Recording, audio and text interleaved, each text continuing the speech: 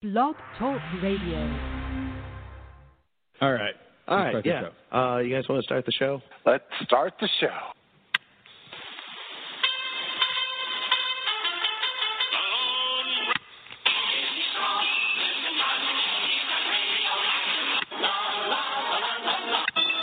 In the great hall of the Justice League.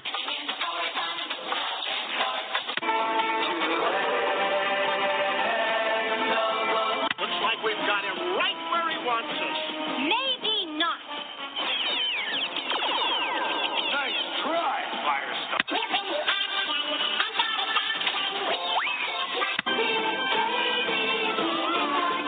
Oh, I must have those power pellets.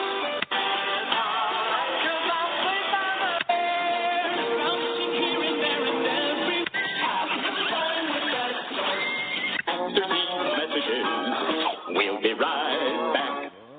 I can't find the sugar. Good morning, everybody. Welcome to Saturday Morning Cereal Quarantine Edition. Hey, everybody. Listen, you probably are very busy, so we really appreciate you finding a little bit of time in your day to listen to our humble little podcast, which, of course, as you know, Cerealites deals with the phenomenon of Saturday morning cartoons, which not only did we grow up with, but also grew up with us. Hey ho, I'm Dan Grim Shea. I'm your guide here. Joining me via remote, I promise, is Marke, more than 6 feet away. Marke, tell them how far away you are. I'm about 20 minutes north, and happy to be here. That's pretty good. As the crow flies. Mm-hmm. Also, if I'm correct, we have Jimmy the Gent. Jimmy, are you out there in cyberspace somewhere? Call back to me. Ground control to Grim Shea. This is Jimmy the Gent. How's everybody doing out there? Quarantine edition. There's a Plenty of deafening space. silence. These are strange times. Strange times. Strange times indeed. As a matter of fact, just to catch you up, and in case you're listening to this many years in the future, perhaps some sort of apocalyptic first-person RPG video game come to life, and we're just an audio file that you found, let me fill you in. Worldwide pandemic struck. Most of the nation, the world, at this point, here in early April of the year 2020, we are doing our best to society hold down. Everybody's sheltering in place. Only essential businesses are open, and there's a lot of uncertainty in the air, which, of course, is why we are riding in as your heroes. We want to take your mind off of that. Mm-hmm. How are we going to do that this week, you ask? Well, it's been a good few months since everybody was real paranoid about the Russians, so let's dredge that back up. Jimmy, you want to tell them exactly how I mean with this intersection of Saturday morning cartoons and the Russians that I'm speaking of? I'm hoping that you're referring to the fact that the story that we're talking about, Superman Red Sun, is set in Russia, and it's Superman Red Sun. There we go. That's what I'm looking for. Set in Russia. Go on. Yeah, and it's basically a what-if story if Superman lands in Russia instead of Kansas, and hilarity ensues then. Yes, in as much as for the past 90 years, Superman has been a what-if story about him landing in Kansas. And representing, first of all, being the Earth savior, but we all know Superman's from the Bible Belt. He's American, as he crash landed from outer space, but he landed directly in the middle of a farm underneath a windowsill with an apple pie cooling on it. Yeah, Jimmy, go ahead. I was going to say that's how he discovered he could fly, right? As he could smell the apple pie. And he kind of like and he followed the smoke. His nose caught the whiffs, and he floated all the way to the windowsill. Mm-hmm. Just like Bugs Bunny. Yeah, Yep. Yeah. Exactly. But you're telling me that there's some version of Superman where he landed in Russia? Yes. And so instead of being raised by Monpa Kent, he's raised by Joseph Stalin, and he comes to represent a different set of ideals. And it's among other things, it's a story about nature versus nurture. What is he going to do the right thing, or at least the right thing from his perspective? And it's a pretty solid story. It's easily one of top 2 DC Universe animated movies that they've made that I like. That is my favorite. All right. Well, listen. I mean, I like them all. I haven't seen it yet. I'm excited to see it. So please, no spoilers. But is he different? And if so, how? He has an accent. Okay. Yeah. Is it Russian? Played by the iconic Jason Isaac, also known for playing Malfoy in Harry Potter, and he's the bad guy in The Patriot. I don't remember that guy's name.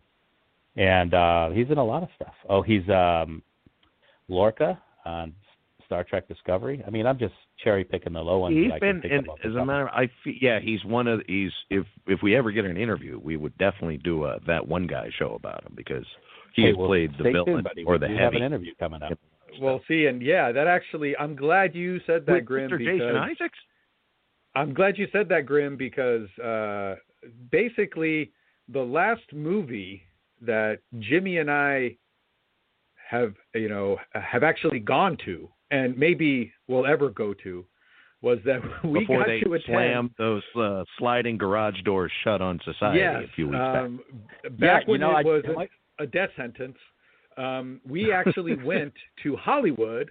We went to the red carpet world premiere of Superman Red Son, guests of the DC animated universe people.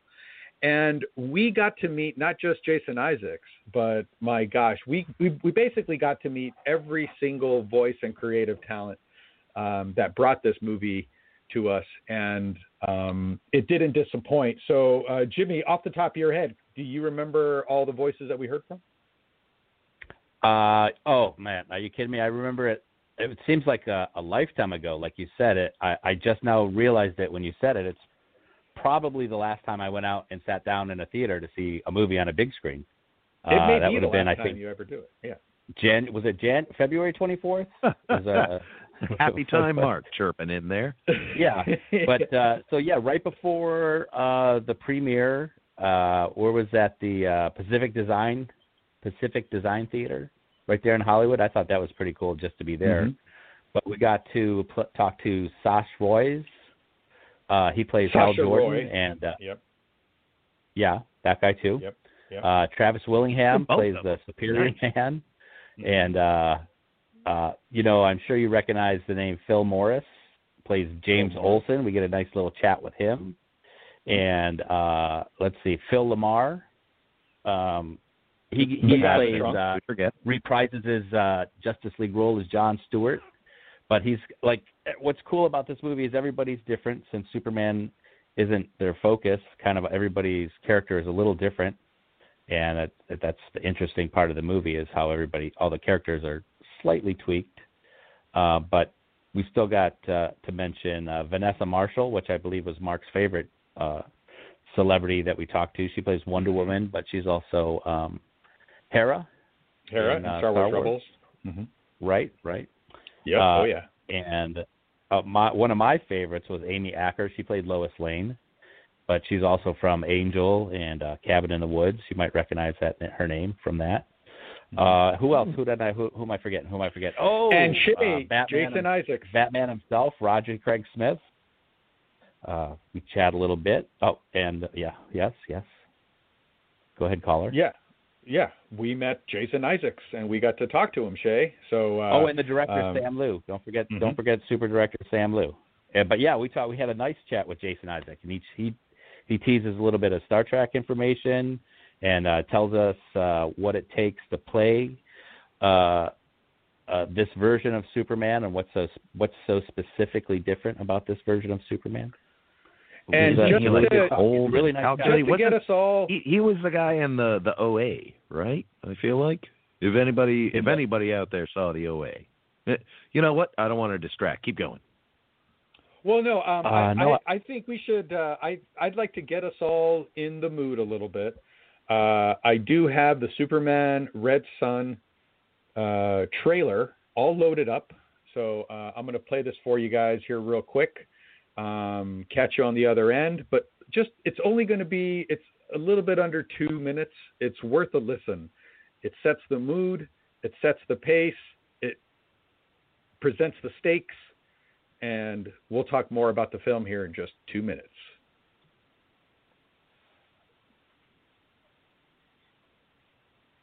Starting. See you guys on the other side. Look, up in the sky! That's the best you've got.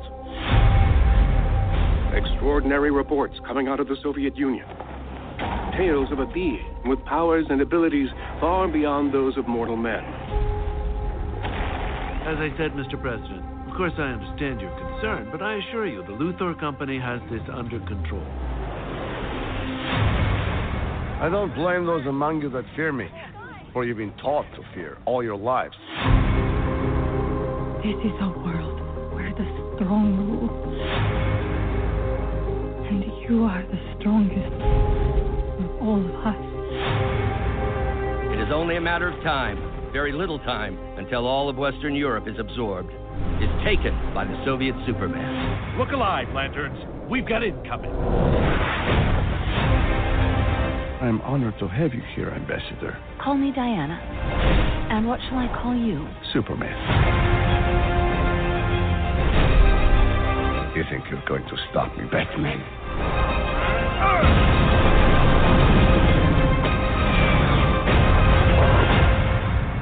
What now?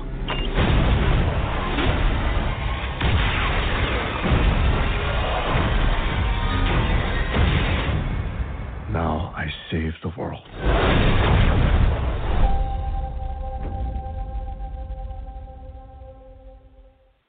Whoa, that's a serious movie right there.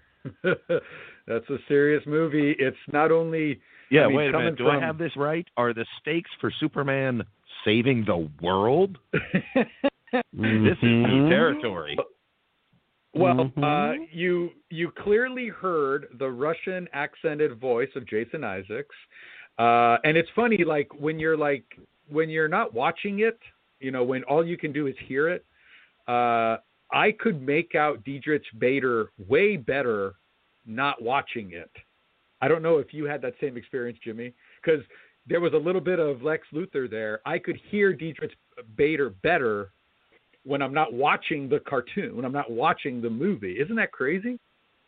Mm-hmm. I think that just shows how well made it is, because I was so into the movie, you know, the particular actors and their faces, you know, the fact that he was on the Drew Carey show, like it just never crossed my mind when I'm watching the film itself. But when I could just hear it, I could hear his voice just come out strong. It's crazy. Yeah. You know what? I think the next time they do it, they should do it animated to really bring that home for you. Do what? The movie. What are you talking about? Wait, is this an animated movie? It's a very animated movie. But it's animated everywhere. They're moving animated like to the extreme. It's more animated than the time your grandma had a stroke at Thanksgiving dinner. I was just shocked at how those voices come through. I mean, we're not even watching it; we can just hear it, and it's powerful. And a lot of times when we're doing an actual radio show or we're doing some kind of podcasting, it's not always a good idea to play a trailer because you can't see it. You know, it's kind of weird, but I think it really works here. I mean, it's got the creepy Your typical music. Trailer these days has about 4 words of dialogue in it. It's right. all CG vistas and heavy, deep bass, ominous notes, and then here comes Thanos. yeah. So this was a pretty good audio trailer. I got to admit. which kind of makes sense. I worked pretty hard on it. And at the same time, it's a beautiful movie to watch. The animation style, led by one of our guests, Sam Liu. I think he is the producer, right? He's the director. He wrote and directed. He's the director. He might. Yeah, okay. Actually, you're right. He did produce this one too. Okay. You can't keep a good Sam Liu down. Yeah, I mean, and it's a team of animators, but it's through Sam's eye. And a lot of his movies have this kind of similar kind of look to it, and the animation of this film is fantastic. Oh, we actually forgot to mention his vision. We went to the world 200 premiere. South Koreans. Probably, yeah. This movie is available now on Amazon. You got nothing else to do. You haven't seen a new movie all year, probably. This is a good one. It does get you into the spirit of what Superman, of this Elseworld of what Superman could have been. And we'll get more into the story. Watch a little it bit on later, your couch and pretend you're sitting in between Mark and Jimmy in the beautiful Pacific Design Theater in sunny Hollywood, California. Back before the fall of civilization. Mm-hmm. Oh my God, that could totally be what's going on right now, and we're having a podcast about Superman. I would argue if it was better time. Life would continue for quite some time, quite normally for most people until it hit them, right? So, you're still not everybody's going to be talking about the zombies outside their door. They're going to try to carry on some kind of normal life. Yeah, I think you're right. For a while. Well, I think the other we're essentially like right now. It's when what's his name Washington from The Walking Dead. He's still in his coma in the pilot episode. You're right. Things right. still got a long ways to go before it's even compelling enough to put on AMC. So don't worry, everybody.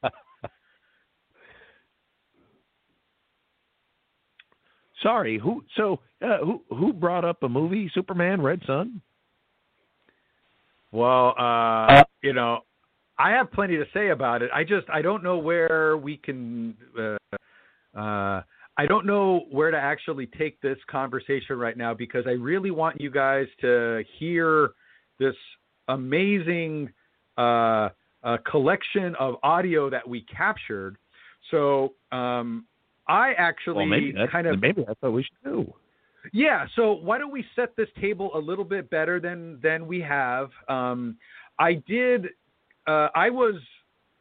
took behind the camera place in all of this. I was filming, I was recording, Jimmy was interviewing, and his feet were on the red carpet. I was on the other side of the rope. And so we got to meet everybody. We got to talk to everybody. And I'm going to take credit and say that I was there too. So that's why I'm saying we. So even though I didn't really talk to anybody, it's we. Because I was there. I lived it. I met these guys. And just to kind of set the scene a little bit, Jimmy and we meet up at around 1 o'clock, 2 o'clock. He picks me up in his Bat Jeep. And we head on up to Hollywood. We have a couple of roadies. Get on up there, and we're at this Hollywood Design Center that has like this kind of little auditorium. It looks like a old school, timely theater, kinda, right? It kind of has that kind of vibe to it, almost like you're so in like the 1940s. Intimate? Yeah, it's very intimate. It was packed, obviously, and it's like all these showrooms of like kitchens and living rooms and pottery. Like it's a very strange place to be surrounded by, and it's empty because it's after it's after the business hours, and we just kind of have this whole big building to ourselves. It's kind of cool, and then all of a sudden, things start to kind of pick up. All of the cast and crew kind of come out at the same time. There's Superman Red Sun posters everywhere. And if you guys can go to, you can go to MattyPRadio.com. We're going to post some pictures up there. You can go to Retro Cool SaturdayMorningNerd.com. There's going to be some pictures there. You can also go to our YouTube channels. Ours is Saturday Morning Serial. Jimmy, what is yours? Also Retro Cool Nerd. Also Retro Cool Nerd. And in addition to the red carpet audio that you're going to hear now on this podcast, you can also go onto our YouTube channels and you could actually watch and hear the panel that took place after the red carpet and after the premiere. And so everybody's just kind of, it's a, I forget what the term is, but it's basically orgy? It's a talk and repeat. So it's like this little assembly line of red carpet interviews. They stop, talk to you, move on. Stop, talk to you, and they move on. And I make it sound a little bit more orderly than it is. People are kind of popping in and out. Gary, who's kind of the organizer of this, everybody knows him who's been to Comic-Con before. He does a lot of the paneling and all that other stuff. But shout out Gary. Shout out to Gary. We love Gary. He's like the coolest dude ever. And, he would just kind of flag people and be like, oh, hey, did you talk to Oscar yet? Did you talk to Vanessa yet? And it's and then he'll just bring them on over. So that's kind of the scene. I did edit all of it into this really cool kind of short movie. And Jimmy, do you know the order of what everybody... I think I do. Do you remember what the order was? The actual order, no. Okay, I'm going to take a stab. I'm pretty sure all Sam blur was for starry-eyed Jimmy on the red carpet that night. Oh, it was a whirlwind. Right. I was like Karen Hill at the Copacabana. I believe the order is Amy Acker, Vanessa Marshall, Travis Wellingham, Phil LaMarr, Phil Morris, Roger Craig Smith. You got double filled, huh? No, Phil LaMarr and Phil Morris. There's two different Phils. Two different Phils. Double Phil. That Phil great together. And stay with me, guys. And the last two interviews are Isaacs, Jason Isaacs, and Sam Liu. Director. Yeah. So I think that's the order. If you guys go to our YouTube channel, you can kind of see them all and in the flesh. But anyway, without further ado, great video, by the way. I am going to honk Marke's horn for his not a guy who edits things at all. This guy went all out and put together this video. It's worth watching. Go like, thank subscribe, you. Here we go. All that. Oh wait, you know what? I do not have a magic interview machine chime built into this soundboard, so let's just go ahead and cut that in right now. Meanwhile. I would know what. Meanwhile, wait, hold on. Back at the Pacific Design Center. I would like to do that again. Marke, okay? are you going to do it? No, I'll throw it to you if you're willing to do it. Jimmy, do it. Meanwhile, back at the Pacific Design Center. Boys and girls, your attention, please. Presenting a new exciting radio program featuring the thrilling adventures of an amazing and incredible personality. Faster than an airplane, more powerful than a locomotive, impervious to bullets. Up in the sky, look! It's a bird, it's a plane, it's Superman! We're here at the premiere of Superman Red Sun. Okay. Start talking to the star, Lois Lane. What kind of pressure, or did you feel any pressure of sliding into such an iconic role after Amy Adams, Margot Kidder? Yeah, there's been a lot of great Lois Lanes, and it's such a it's kind of one of those parts that I grew up watching that original Superman movie and idolizing Lois Lane and thinking that's who I wanted to be when I grew up. So getting to play the part was definitely exciting and nerve-wracking, but because there was such a switch on it, it felt like something new and fun to get to do. Do you take any inspirations from those previous incarnations? I mean, definitely you have in your mind. Just, I think everyone has this sort of sense of who Lois Lane is if you've watched any Superman movie, and I had watched a bunch of them, and even from like Smallville, and so like everyone's got their own version of Lois Lane. So I think that was in there, but just the way they wrote the character and the dialogue and the script, and that so many things were changed, it was almost like you had to play against some of that stuff for this movie. Can you tease a little bit of that? How different the Superman-Lois relationship is now that they're growing up worlds apart, countries apart? Well, her Superman relationship is different, but the biggest difference is that she's married to someone else, which is Lex Luthor. Okay. So that's a big change. Yeah. But if you watch the comic, you know that going in. But yeah. Okay. You've been in a couple of things that I'm really fond of, Cabin in the Woods, Angel, but you were also in a little project, Return to the Batcave. Yes. Where you played Burt Ward's wife, Bonnie Lindsay.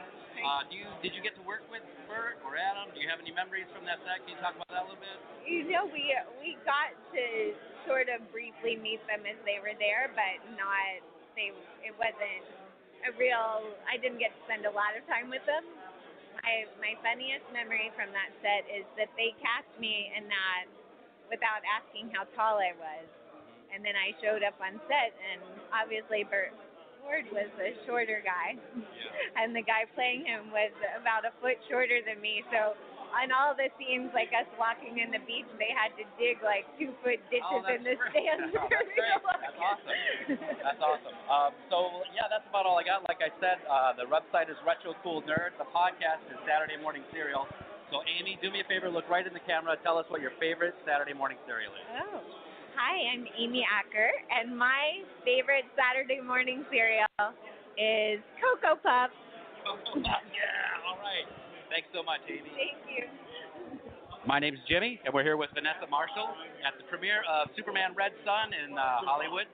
She plays Wonder Woman, right? That's right. And what can you tell us about this version of Wonder Woman that's vastly different from all the other versions of Wonder Woman that we're familiar with? That's a great question. I think she is very much like the Wonder Woman that we know and love. There are a few details, no spoilers. I won't say what they are, but there are a few very unique details about this Wonder Woman that I really enjoyed playing.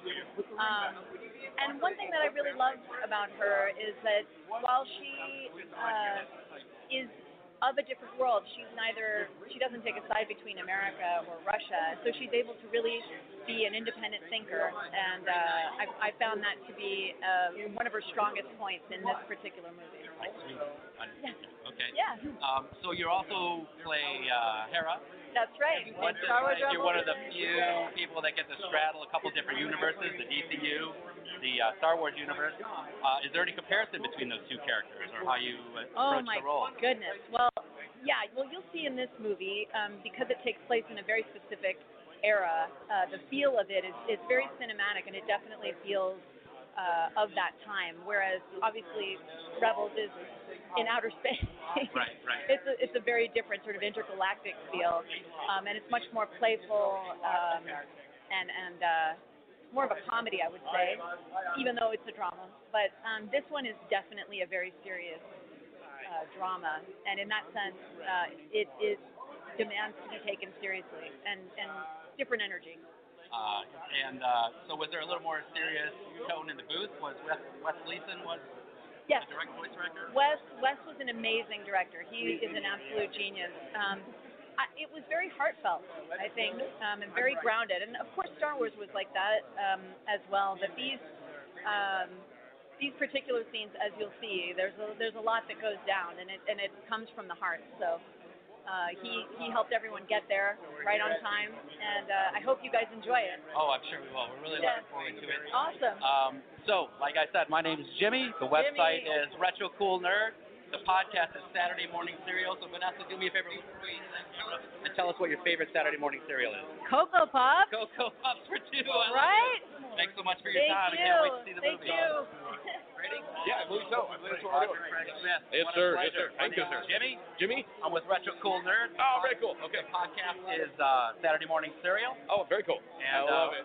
Saturday morning serial. We are here to talk about Superman Red Sun. Yes. And we're talking to Batman. Yes. You've played Batman in several incarnations. Yes. What besides Red Sun, obviously, is your favorite? What's your favorite Batman that you've played? Oh, that I played? Let me narrow it down a little bit. Wow, that's tough. I mean, okay, open it up. For the sheer absurdity of what I have done, Batman Ninja was a blast. But obviously getting to do Batman in Arkham Origins was just incredible. That was just amazing. I mean, that was one of those, man, oh man, I don't know how this is going to go over, and I can't believe I've been given this opportunity, but I hope they enjoy it. But so I would say my favorite version that I've been able to participate in was Batman Arkham Origins, for sure. Yeah. Tell us about how the relationship between Batman and Superman develops a little differently in this movie. Can you tease it at all without giving us any spoilers? Probably not. I would just simply say this. Every single character in this film feels as if what they're doing is the most important thing, and that what they're doing is for the greater good. And I find that a fascinating aspect to this. It's definitely because it's this Elseworld aspect. It's funny to kind of tweak what we've come to know and think about these characters, and to see them in this different environment and go, oh yeah, how would Batman be perceived by others? And arguably with this version of Batman, he still feels as though what he's doing is sticking up for the innocent, sticking up for people who don't have a voice against oppression and whatnot. So it's pretty interesting. His techniques are very different in this version. But no, I would say that there's not much of a difference in dynamic, because both of them feel that my way is the way it should be done. And are you bringing anything much more than a Russian accent to this? Is there more? Without spoiling too much, I mean, I would say he's maybe not as grim as, in comparison to like different versions that I've done, maybe not as grim as Origins Batman, and a little more maybe of the world than superhero. You know what I mean? Because he's much more of just a sort of vigilante in this than he is necessarily a superhero. And they don't necessarily show that. They show that he's got influence, but it's not as if I don't know that he's notorious or that he's working with the right people or that kind of thing. Yeah. So no, but I mean, arguably, what we're looking at too is he has to have a slight Russian accent. So like I said, my name's Jimmy. The website is Retro Cool Nerd. The podcast is Saturday Morning Serial. Awesome. Roger Craig Smith, do me a favor. Look right in that camera and tell me your favorite Saturday morning cereal. My favorite Saturday morning cereal is Fruit Loops. The bloody roof of your mouth is so worth it. Right. It's just the absolutely but it's such sweet damage. It's the best damage. Right. I miss Fruit Loops. Thank you so much, man. Looking forward to the movie. My pleasure. Thank you. Disneyland? I don't know if you've heard of it. So my name's Jimmy. I'm with Retro Cool Nerd. We're recording for a podcast called Saturday Morning Serial, so I'm going to hit you up with your favorite cereals in a little bit. Okay. But first, let's talk about playing John Stewart and Superman Red Sun. What are you bringing to this character that's new to John Stewart? Well, the voice is not new. Right. The voice is the same. Different incarnation. But it's a very different world and a very different approach to the character.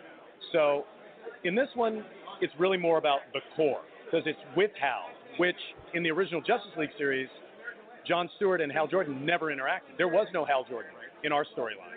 So this is being part of the core is something that when I played John Stewart, we never got to explore that much.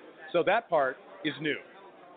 Talk about a little bit maybe working with Wes Gleason as opposed to working with Andrea Romano. Is there any comparison between the two?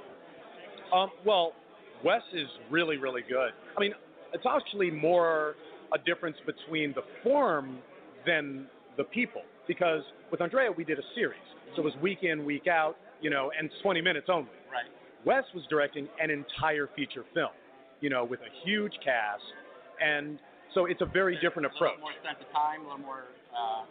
And it's more broken up, although I think that has something to do with the fact that people don't really record groups together anymore like they did back in the old days. Although Wes was great because he did get a group of us together when we did a recording for this, and that always makes it better because you're actually performing a scene with other actors. Right. And you wind up discovering moments and creating things that you wouldn't if you were just you alone and a microphone. Do you get a chance to do your Lantern Oath in this movie? No, because it's not really It's not Green Lantern Red Sun. Okay. Although that would be a weird title. I'm at the wrong place as it is, right? Right. Green Lantern Red Sun. What happens when you mix green and red together? You get brown. So, like I said, the name of the podcast is Saturday Morning Serial. Phil LaMarr, decades spanning media, voice actor. Do me a favor, look at the camera and tell me what is your favorite Saturday morning serial? My favorite Saturday morning cereal would have to be Trix, which, as an adult, I can no longer eat anymore. Thanks a lot, man. I'm really looking forward to the movie. Yeah, everybody. Travis, how you doing? My name's Jimmy. Jimmy, Travis. Nice what a pleasure to meet you. Thank you, man. I'm with Retro Cool Nerd is the website. Retro Cool Nerd. The podcast we're doing is Saturday Morning Cereal, so I'm going to hit you up for your favorite cereal in a little while. Ooh, okay. But first, let's talk about your role in this movie, Superman Red Sun. Yes. What do you bring into this part? So I play Superior Man. I was pleased to see that he has a very timeline-appropriate buzz cut, flat top, which is good. And for me, it was about knowing what the Superman persona sounds like. You have an idea in your head of what he's supposed to sound like when he's warm, extolling values. But in this case, he's sort of devoid of all of that, right? He's very mission-focused. He's a countermeasure to what the Soviets have put forward. And he does have, some patriotic tendencies, but it's really more of a shoot first, ask questions later. Very cold, very calculating. So it was interesting in that regard to see him just really be fight-focused, more encounter-focused than, extolling the sort of platitudes and virtues that you're used to hearing from Superman. Can you tell us his origin? Is that too much of a spoiler right now? Well, I think he comes from the genius mind of Lex Luthor and his machinations. I'll leave it up to the viewers to figure out exactly what that means, but he definitely has enough to give Superman and the Soviet Union a run for his money. And then is this your first voice acting gig? It is not. It is not. I was actually the heretic in That's Batman. Right. I apologize. That's right. We were talking about that on the way down here.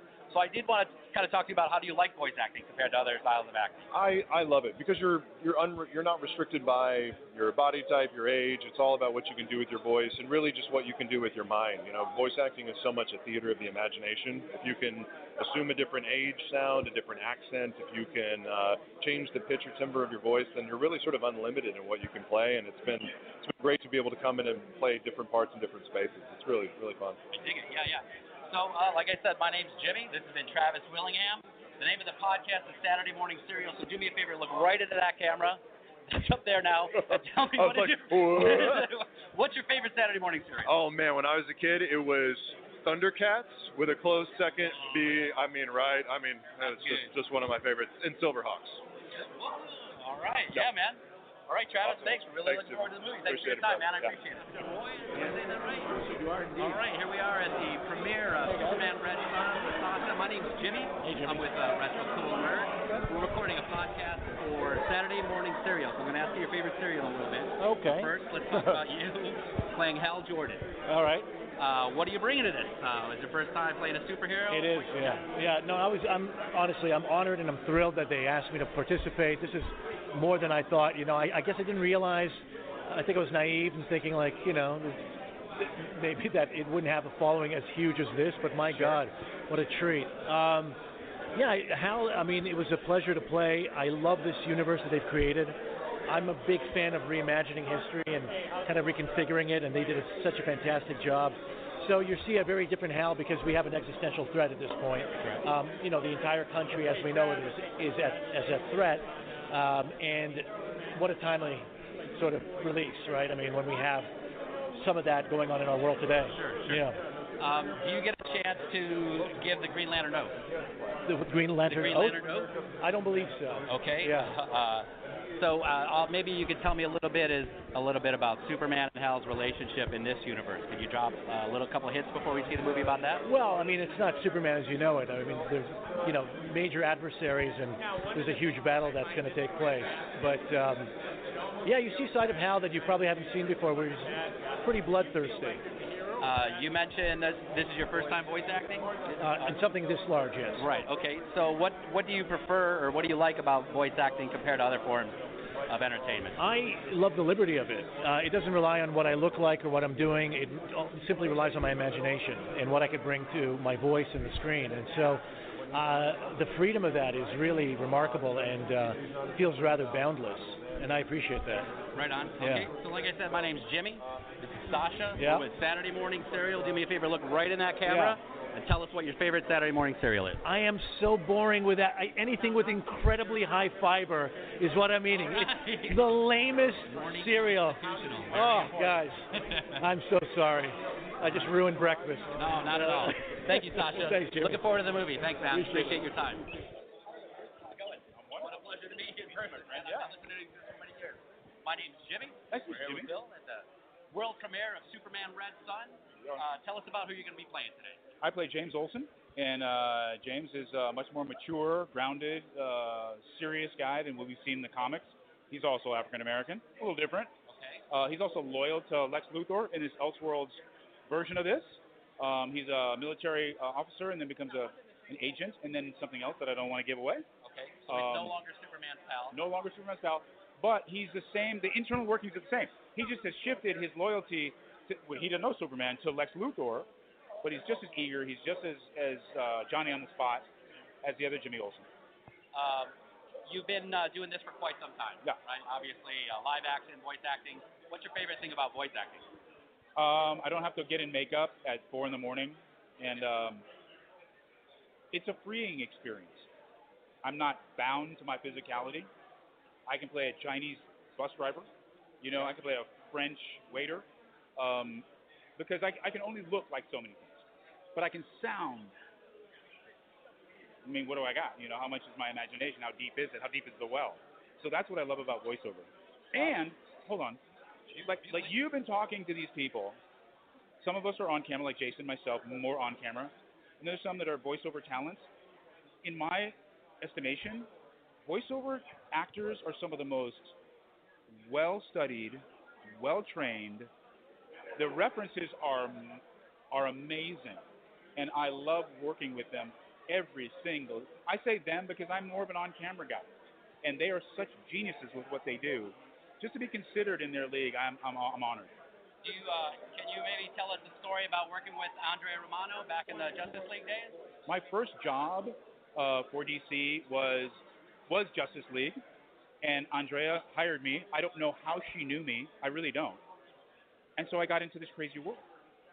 And so then there's this beautiful gray, short-haired woman, silver-haired woman in the booth giving us the most amazing directions, and every one of them was spot on to each different character, from male to female, from hero to villain.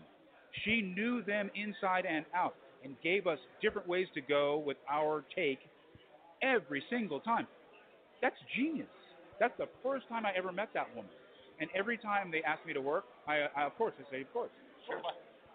She's a legend. I know we got to get in for the premiere. We're just minutes away. So my name's Jimmy. Phil, thanks for your time. Thank you so much. Do me a favor. The name of the podcast is Saturday Morning Cereal. Look right in this camera. Tell us what your favorite Saturday morning cereal is. Yeah. My favorite Saturday morning cereal is Saturday Morning Cereal. I'll take it. I'll take what we get. Yeah, man. Thanks for your time, boss. My pleasure. Appreciate it. My pleasure. All on this side.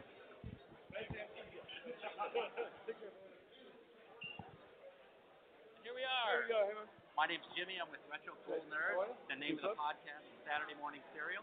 Super. We're here with the titular star of Superman Red Sun, Jason Isaac. Tell me, what are you going to bring to this iconic role other than a Russian accent? Nothing. It's finished now. It's done. That's it. Yeah. Okay. What is your favorite? I mean, I don't know what I brought to it. It's brilliantly written. It's unlike any other Superman anyone's ever seen before or engaged with before, because he landed in Soviet Russia. But he is the same Superman in that he's completely committed to fairness and honesty and truth, justice, and to trying to make people live good and equal lives. He just lands in a different system and is completely convinced by it. One of the things that's most engaging about the film, apart from the fact it's got a million twists and turns and you meet so many familiar DC characters who are nothing like the DC characters that you know, so you have to forget all your baggage. Apart from all the entertainment value of that, it's just a reminder we live in this incredibly divisive world where people have dug these trenches that they're in, on political issues, and that they can't get out, despite the evidence all around them that maybe they've bricked themselves into a position that they don't belong in. And this film makes that dramatic and live, and so it gives you. There's a ton to talk about when the credits roll. Like right now. So you are Superman. Oh, that's what I want to say. You do a lot of PR for various movies, big things like Harry Potter and smaller things like this. What do you think of talk about the press action? Talking to the reporters. Well, the thing about press is, my favorite stories I've ever watched are when I've been at a film festival and someone says, I've got a ticket for a film at midnight. And you go and you have no idea who's in it, you have no idea what it's about.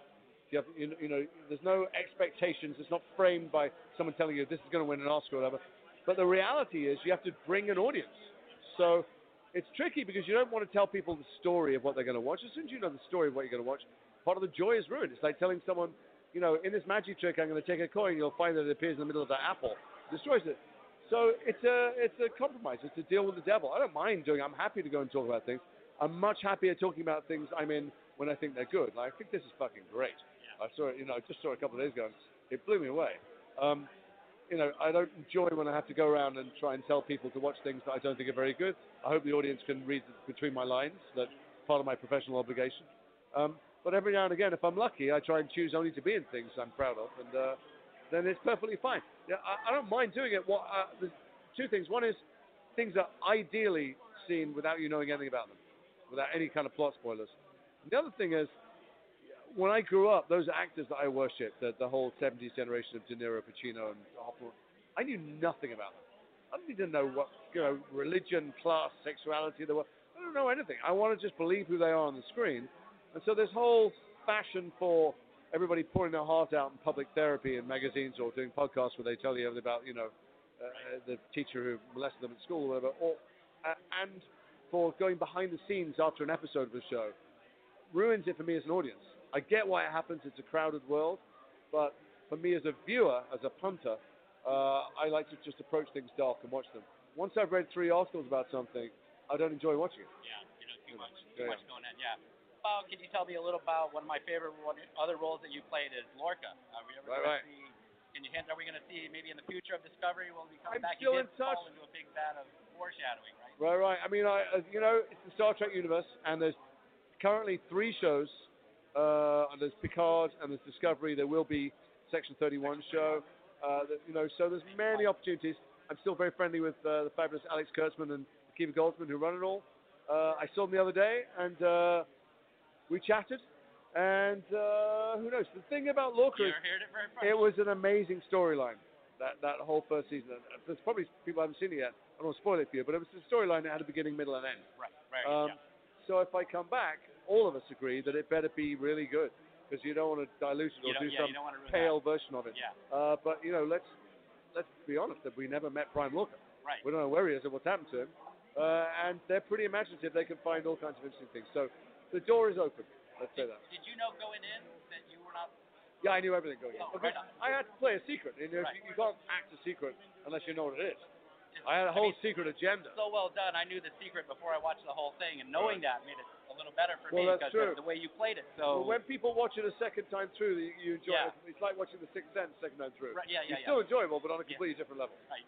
Well, my name's Jimmy Jason. Thanks so much for your time. Great to meet you. The name of the podcast is Saturday Morning Serial. Do me a favor. Look right in that camera and tell us what your favorite Saturday morning cereal is. My favorite Saturday morning cereal is Don't Fucking Wake Me Up, Kids.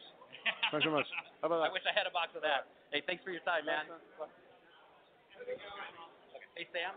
Jimmy Ladinsky, Retro Cool Nerd. And the name of the podcast we're recording today is Saturday Morning Cereal, so I'm going to ask you your next favorite cereal in a little while. But we're here at the premiere of Superman Red Sun with super director Sam Liu. Tell us first, why did you pick this project out of so many stories in the DC universe? Why are we bringing this one to the animated universe? This story has come across my desk quite a few times in the past, and I think that's just the way it sort of goes. Sometimes it's we have too many either too many Batman stories, too many Superman. You can never have too many Batman stories, but there's some sort of strategy thing or something that happens that there've been a few times where I thought I was going to work on Red Sun, and it didn't happen, and so this time it just happened. Okay. what about, are you involved in the choices? The original story is 3 issues long, I believe, right? Are you involved in the choices of cutting it down? What makes it in? What makes it cut? I'm sort of a newer producer at this point, and also I work with a legend, Bruce Timm, So a lot of the times he gets first crack at it, right? He's the one that sort of says like, oh, let's do this type of story. Even like the Fatal Five, right? He was just picking things that he was potentially interested in, and then a writer will sort of give him something, and then they'll start going through the we like redo it, we don't like it, or like, oh, there's something there, okay, let's work with this, let's massage that. So a lot of times, since I've become a producer, I come in a little bit earlier now. Before, when I was strictly a director, the script is just handed to me, and I can make a couple of last-minute notes. But now, James Tucker, a little bit more than Bruce Timm. But in this case, again, a lot of it was sort of already, the groundwork is already done. And again, I wouldn't really want it any other way because, I'd rather have Bruce put down what he wants first before I start putting in what I feel like needs to happen. Is this story in what's coming to be known as the Tuckerverse? Oh no, this one is a Bruce Timm one. So yeah, it's tricky because when they say Timmverse, I think they think that it's tied to either Justice League, right, or it's tied to Batman the Animated Series. Okay. So it's not really a Timmverse, but it's a Bruce Timm story. What I really like, what we really enjoy about these DC movies is we get to a lot of times see in the background a lot of deep bench characters that you might not otherwise get to see getting dug up for cameos and whatnot. Can you tease anybody that we might see in this? There are some familiar names, but again, it's so flipped on its head. None of them are the same as they're all reinterpreted, all reinvented. So, I think there's, I don't think there's as many in this. Can you tease us what's in the shoot, what we can expect next? Gary would kill me because, again, his standard thing is, I can't talk about anything that hasn't been announced by him. So. Okay. All right. Well, hey, thanks for your time. I know we got to get in there for the premiere of Superman Red Sun. My name's Jimmy. We're talking with Sam Liu. The name of the podcast is Saturday Morning Serial. So, Sam, do me a favor. Look right into this camera and tell me what your favorite Saturday morning cereal is. My favorite Saturday morning cereal, and I still think it's the best, is Captain Crunch. Captain Crunch, yes. The best. Berries or no berries? I don't need the berries. I'll take them with the berries, but preferably no berries. Okay, real quick while I got you, do you think, in your opinion, Batman kills the Joker at the end of the Killing Joke? Bruce and I have talked about it. And again, even what I say, somebody's going to think something else. But in your opinion, the first time you read it? Right.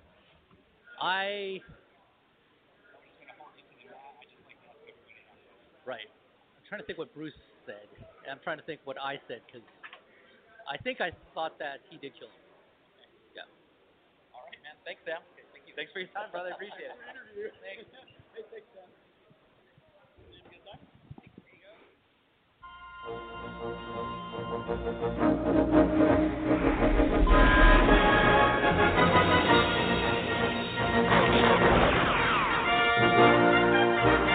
Faster than a speeding bullet. More powerful than a locomotive. Able to leap tall buildings in a single bound. Superman. Yes, Superman. Strange visitor from another planet who came to Earth with powers and abilities far beyond those of mortal men. Superman. Who, disguised as Clark Kent, mild-mannered reporter for a great metropolitan newspaper, fights the never-ending battle for truth, justice, and the American way.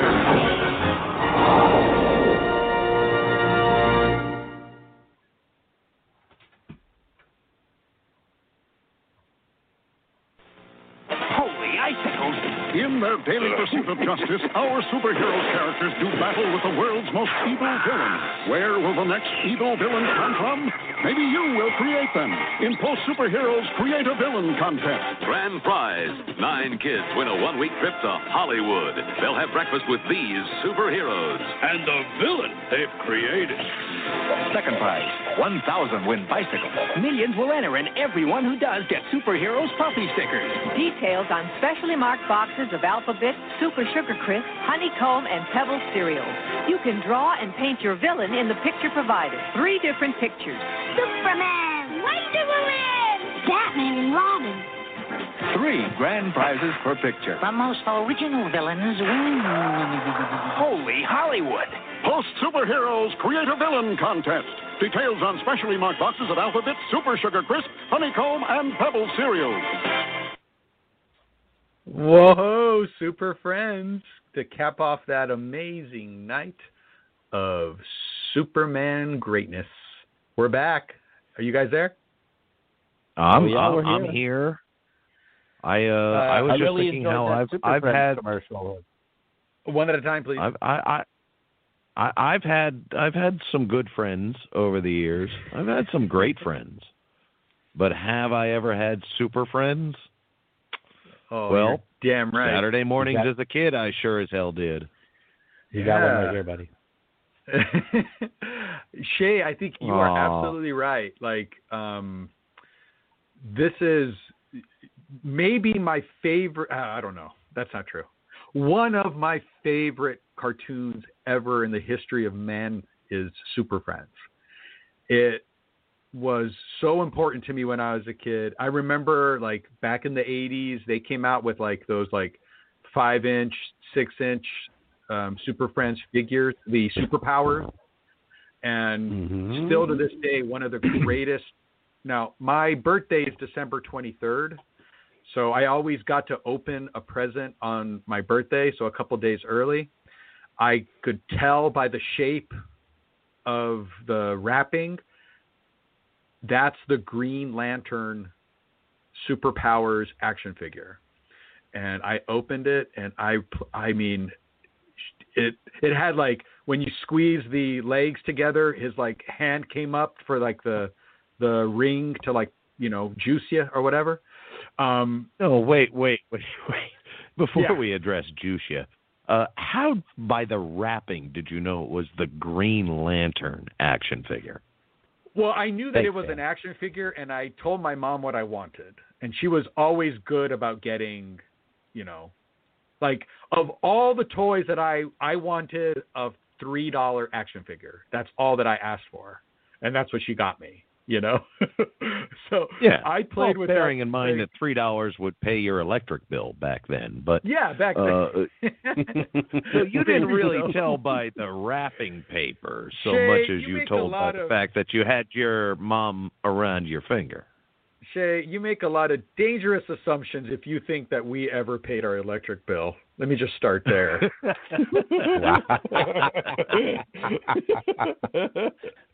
But yeah, so the voice you heard mostly was Casey Kasem doing Robin. Oh my God, isn't that crazy? Casey Kasem is Robin. Olin Soul is Batman. That's one of my favorites. Shannon Farron is Wonder Woman. Oh, I know. And you know, that's the voice. This is long before he was golfing at Bushwood. Ted Knight was the announcer. Ted Knight. Oh my God. Gambling is illegal at Bushwood, sir. Yes, and Serialites know that voice from the Magic Interview Machine going years back. Do you mean this sound? I'm looking for it as I'm saying that. Are you trying to call up the Magic Interview Machine? Seamless entertainment. That button just doesn't work for me. Shea, do you know where that button is? You seem to maybe not have the power. Let me give it a try. And I hate to do this because we don't have another interview, but here we go. Just to prove Meanwhile, you're welcome. So that is Ted Knight. That is Ted Knight, right? Hold on, wait. I just want to hear it again. He's our meanwhile. Meanwhile. I could hear it now. I never knew that. Isn't that crazy? I love Ted Knight. I watched, what's that show that he was, like, it was his house and he had that kind of, that dopey guy living with him? Oh, like Five's a Crowd or something. It was in that run of 70s. Hold on. You guys are talking about Ted Knight? Yeah, I want to make sure I hear it right. Meanwhile, that's all three of us pressing the button. Yeah. Ted Knight. Ladies and gentlemen, I'm terribly sorry. Usually I'm the only one with the power to call up the magic interview machine. So of course you feel it's been shortchanged. And I hear to promise we are going to scrub it, and I am going to reteach the magic interview machine AI from scratch. Hold on. Just for the listeners at home, if you want to get out of the fun, I want you to lean real close to your computer, to your cell phone, whatever you're listening to on, and at the count of 3, I want you to touch it and push the button to make the magic interview machine play. Ready? 1, 2, everybody push it, 3.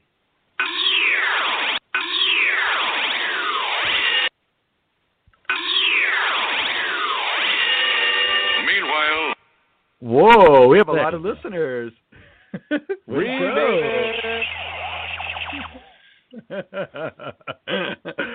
That was a little extra by the toy gun that Shea has in the studio. I know that sound.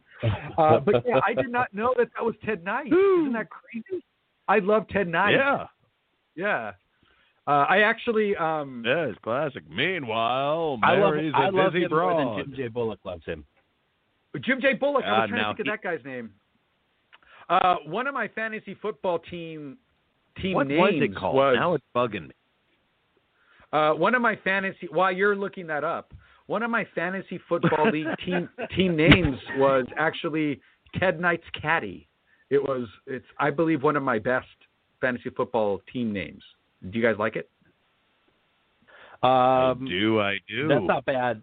But I think it's pretty good. Was there a lot of ball carrying? A lot of ball carrying. Absolutely. A lot of ball washing. Golf joke. But yeah, so I picked that serial to bring us back in because it's Super Friends. And it was Saturday morning. We were watching the Super Friends. And, you know, this show is about the themes of Saturday morning TV that we not only grew up with, but that grew up with us. And the Super Friends are a part of that. And right now in Superman Red Sun, a movie that you can go on, this is a major motion picture. This is you can get it right now. It's available on Amazon. You can, if you want to venture to Walmart, go ahead. It's available on Blu-ray, 4K Ultra. There's even, if you go to bestbuy.com, there's a 4K Ultra with a collector figurine, and I have about 20 of those figurines. I'm a collector of them myself. I love them. But this is a show that literally grew up with us, and now you have a PG-13 movie with an Elseworld story of Super Friends. Just roughly 30 years behind our curve, but yeah, it grew up with us. It did, right? This is the latest example. There's more to come, but this is it. And so I'm scheduling my regular prostate exams. It's about time we got an R-rated Super Friends. Come on. I'm gonna put that call out to the universe for Generation X. The next, you guys can expect a new show from us. Well, we're going to do several, but we're going to do one around July. The folks at DC Animated, they're going to release Apocalypse War, and it's going to be the accumulation of 10 years of DC animated movies. It's going to have all the Super Friends, all the voices from the Tuckerverse, as it's called, and it is going to be rated R for violence and language and some sexual innuendo. So I'll be honest, maybe I should be afraid of getting what I asked for, because Apocalypse War? Yeah, it's going to be. What it's like, kind of title? They are just. I don't think you can top that as a working title. Well, it's Apocalypse with a K. It is a planet. Apocalypse is a planet in the DC world. Maybe you're not hearing it no, right, Yeah. But hey, that's not the end of DC animated movies, though, Mark. It's I know just it's at the end of. Yeah, it's just the end of really? James Tucker's run on his particular corner of the universe, like you said, the Tuckerverse of his JLA Justice League stories, right? Yeah, so it's like where the Jason O'Mara Batman. It's it's that run that we love, and we have covered it. Go to MattyPRadio.com. Go to our Blog Talk channel. We've covered many of these releases. Yeah, we've covered a couple of them. Life and Death is not. I'm not the name right, but The Death of Superman was one of them, and Hush we just did a little while ago. Mm-hmm. Yeah, we've done several of them, and we have tucked into the Tuckerverse. We're very, very, very much tucked in. And this one, I'm kind of tired too. I'm just plumb. Superman Red Sun is not a part of that story arc. It's made by the same have people. A rim shot on the soundboard? We don't. We could put one in there. Superman Red Sun is not a part of the Tuckerverse. It is an Elseworld story. Elseworld is something that, it's a what if kind of series. And, what if Superman landed in Soviet Russia? What does that mean? And as it turns out, it changes all the Super Friends. And that's another reason why I played that commercial, because I wanted us to kind of start thinking about the Super Friends and think about them in a different way. In this particular film, it affects Batman, Wonder Woman. Like, if you guys see the images from this film, Wonder Woman, voiced by Vanessa Marshall, her colors they're black and red. They're very different. And so if you take, there's like this Jenga game going on, and if you take one of these pieces out, it changes everything else. And that's what this movie does. It shows you what that Elseworld is. And it's a scary thing. Yes, the Superfly effect. The Superfly. No, Butterfly. Is that what you mean? I got you, Dan. Did you just make a pun? I'm with you. That was, well, I mean, whoa. I tried. Hey, did you just I've make a pun? learned my lesson. Did you make a little pun? Oh, look at you all making puns. That's great. All right, I'll take my hard candy and be quiet. Go on. I don't know. Discuss. Jimmy, take it over. Super Friends. Now we call them the Justice League. This movie is great. I'm trying to pick up on some points that you were talking about that I wanted to touch on. You were talking about how this is an Elseworld story, which is kind of a little different than the universe, right? Elseworlds are usually a one-off, like a little, just kind of a one story, usually 3 or 4, sometimes issues of a miniseries. I think in this case it was 3 issues of the source material for Red Sun. And unless, of course, the fans dig it and they want to see more, DC will give you whatever the fans want, I imagine. Are there other examples of Elseworld? Because I'm curious. I like the idea. Well, yeah, there's giving it the Superman a lot of them involve what else? Superman landing in different things, in different places. Like there's so there's others. I can't think of the name of it, but one time he lands in Gotham City. One time there's one called, I think it's called The Nail is the name of the story, and it involves Superman not being found at all because Ma and Pa Kent get a flat tire before they can get to him, and he kind of dies, I guess, in the ship. So that's kind of a world without Superman. And like a short there's comic also series. a couple where, let's see, there's one where Superman lands in Gotham, so he's like Super Batman, and there's one where Batman gets Hal Jordan's ring instead of Hal Jordan. He gets gets the Green Lantern ring. And so they're usually like mashups of two characters, and usually involving. Well, let me ask you then: has there ever been a Aquaman Superman? Because with like 80% of the Earth covered in water, and that that little automated space pod just crashing in, it seems like that's the most likely Elseworld. What's it called? Elseworld. Yeah. And that's a really that's a cool idea. Pretty good point. I haven't seen that. But the story ends pretty quick. That's more of a one-pager. It's just kind of like the whole scene on Krypton, and then they did one where they got a flat tire and he died. How is exploring the Aqua world? And I'm sure Superman can breathe underwater. Has that? I actually saying it out loud. I realize I don't think I've ever had that. I beg your pardon, Dan. He doesn't breathe. He just doesn't breathe. He doesn't breathe underwater. He just holds his breath. Yeah. So he's going to be fine underwater for a certain amount of time. He has his limits. So in fact, he might be if he's just walking around. All right. Follow me here, guys. We're going to write our own Elseworld. This is too good not to. So Superman crash lands middle of the Pacific. His little comet / escape pod pops open. He walks out. He's just walking around the floor of the ocean his whole life. Takes him till he's like 30 years old to actually accidentally walk up onto shore in like Miami or something. Tell me how that story goes.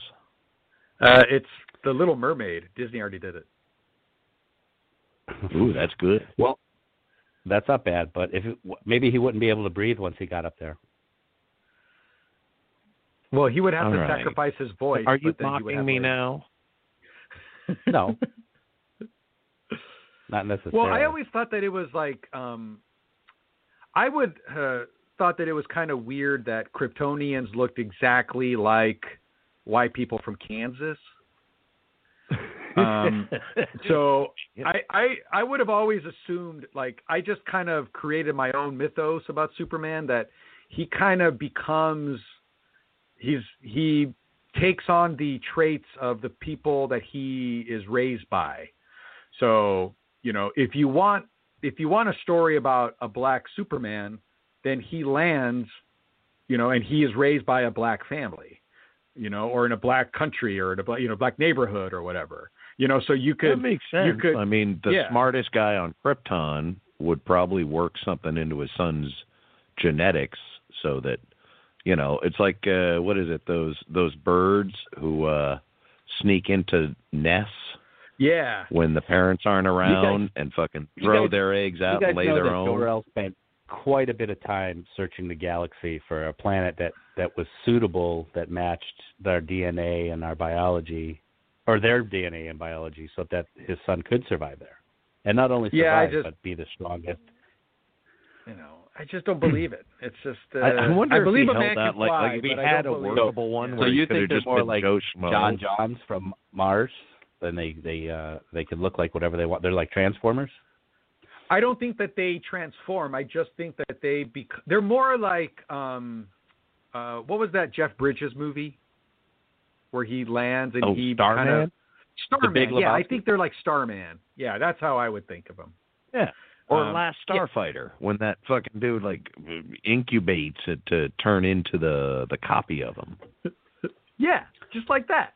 Yeah, I'm liking it. All the answers. So anyway, way, so if you were to put him, sci-fi idea are in there in 80s ocean, movies, then he could be a humpback whale.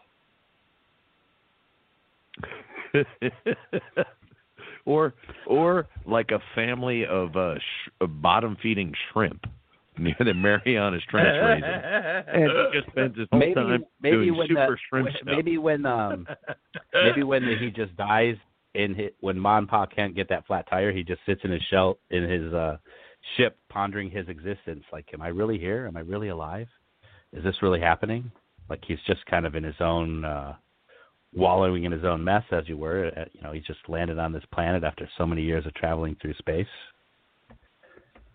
Damn. Well, no, you know Jimmy what's just funny came about that? with, like what could be an award-winning book premise there. Well, I think that's basically That the story is of like Supergirl. Philosophical tooling.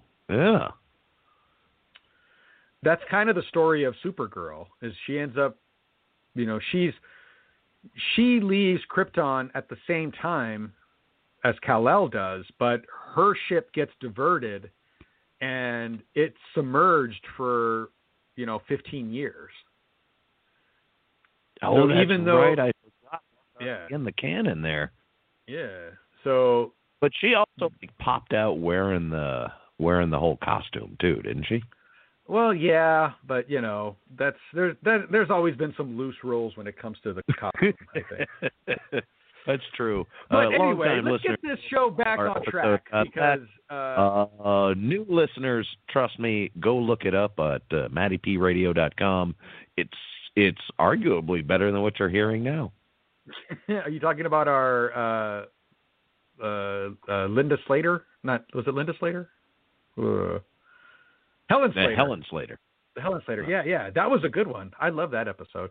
Go to MattyPRadio.com and listen to our Helen Slater episode where we celebrate Superman. And let me tell you, one of the reasons I love it, it's one of those unofficial entries into our hidden category where Marke breaks down a movie from memory, which is my favorite thing to do on the show. Keep listening. Actually, you'll probably hear another one soon. I think actually, didn't we all watch that movie together then? I don't remember. But anyway, it's on Matty P Radio. Go check it out. We actually interviewed Helen Slater, and we talked about Supergirl and, the fact that it was the last female-led superhero film for like 20 years is still a feat that I can't believe. But if you want to talk about superheroines, the most excited that I got for any of our guests was that we got to talk to Vanessa Marshall. Jimmy, what was that like? Well, it was pretty cool for me. She was very delightful. She was very charming, and I think she liked talking about Star Wars a little bit when we asked her about the Rebels, Hera from the Rebels. But I think that I think you just mentioned she was your favorite guest because I'd like to tell Dan. So Mark was filming me doing the interviews on his camera, but was kind of like taking pictures with my camera, like snapshots. So he would take one or two of each interview, but for her there was like easily 10 pictures of the two of us talking. And then he had me take a couple pictures with her, but then like on either side, like so the person after her, he took the pictures landscape. So he got her on both sides of me, as she moved down the line. He didn't take any other landscape pictures unless she was there. So it was pretty cool. I to see Mark geek out like that a little bit. Yeah, it was actually. I've been covering Comic-Cons and I've been to a lot of these panels and all these premieres. It's been great. I don't get paid for this at all. Believe me, it actually costs me money to put on a podcast and to do all this stuff. But this is the first time I'd ever done this before. After Jimmy was done talking to her, I actually said, "Would you mind if I took a picture with you?" I've never asked for a selfie. I've never asked for an autograph. I've never done anything like that before. And, I've done roundtable interviews with like Mike Tyson, with Patton Oswalt, I've worked alongside a lot of other journalists. We've been in front of some big name stars, and I've never done this before, but I was just like, Jimmy's here having all the fun, talking to everybody. This one's for me. This one's for old Uncle Mark here. And I asked, and lo and behold, there it was. It was great.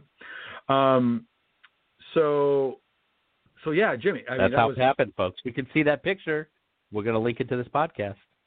Mm-hmm. But yeah, that was, so she does a great Wonder Woman. And she's a great voice actress. As we all know, she provides the voice for Hera on Star Wars. and you did get to ask her a little bit about that, kind of put the DC fans against the Star Wars fans. Star Wars fans are better. And but that wasn't all. Amy Acker, what was that like talking to Amy?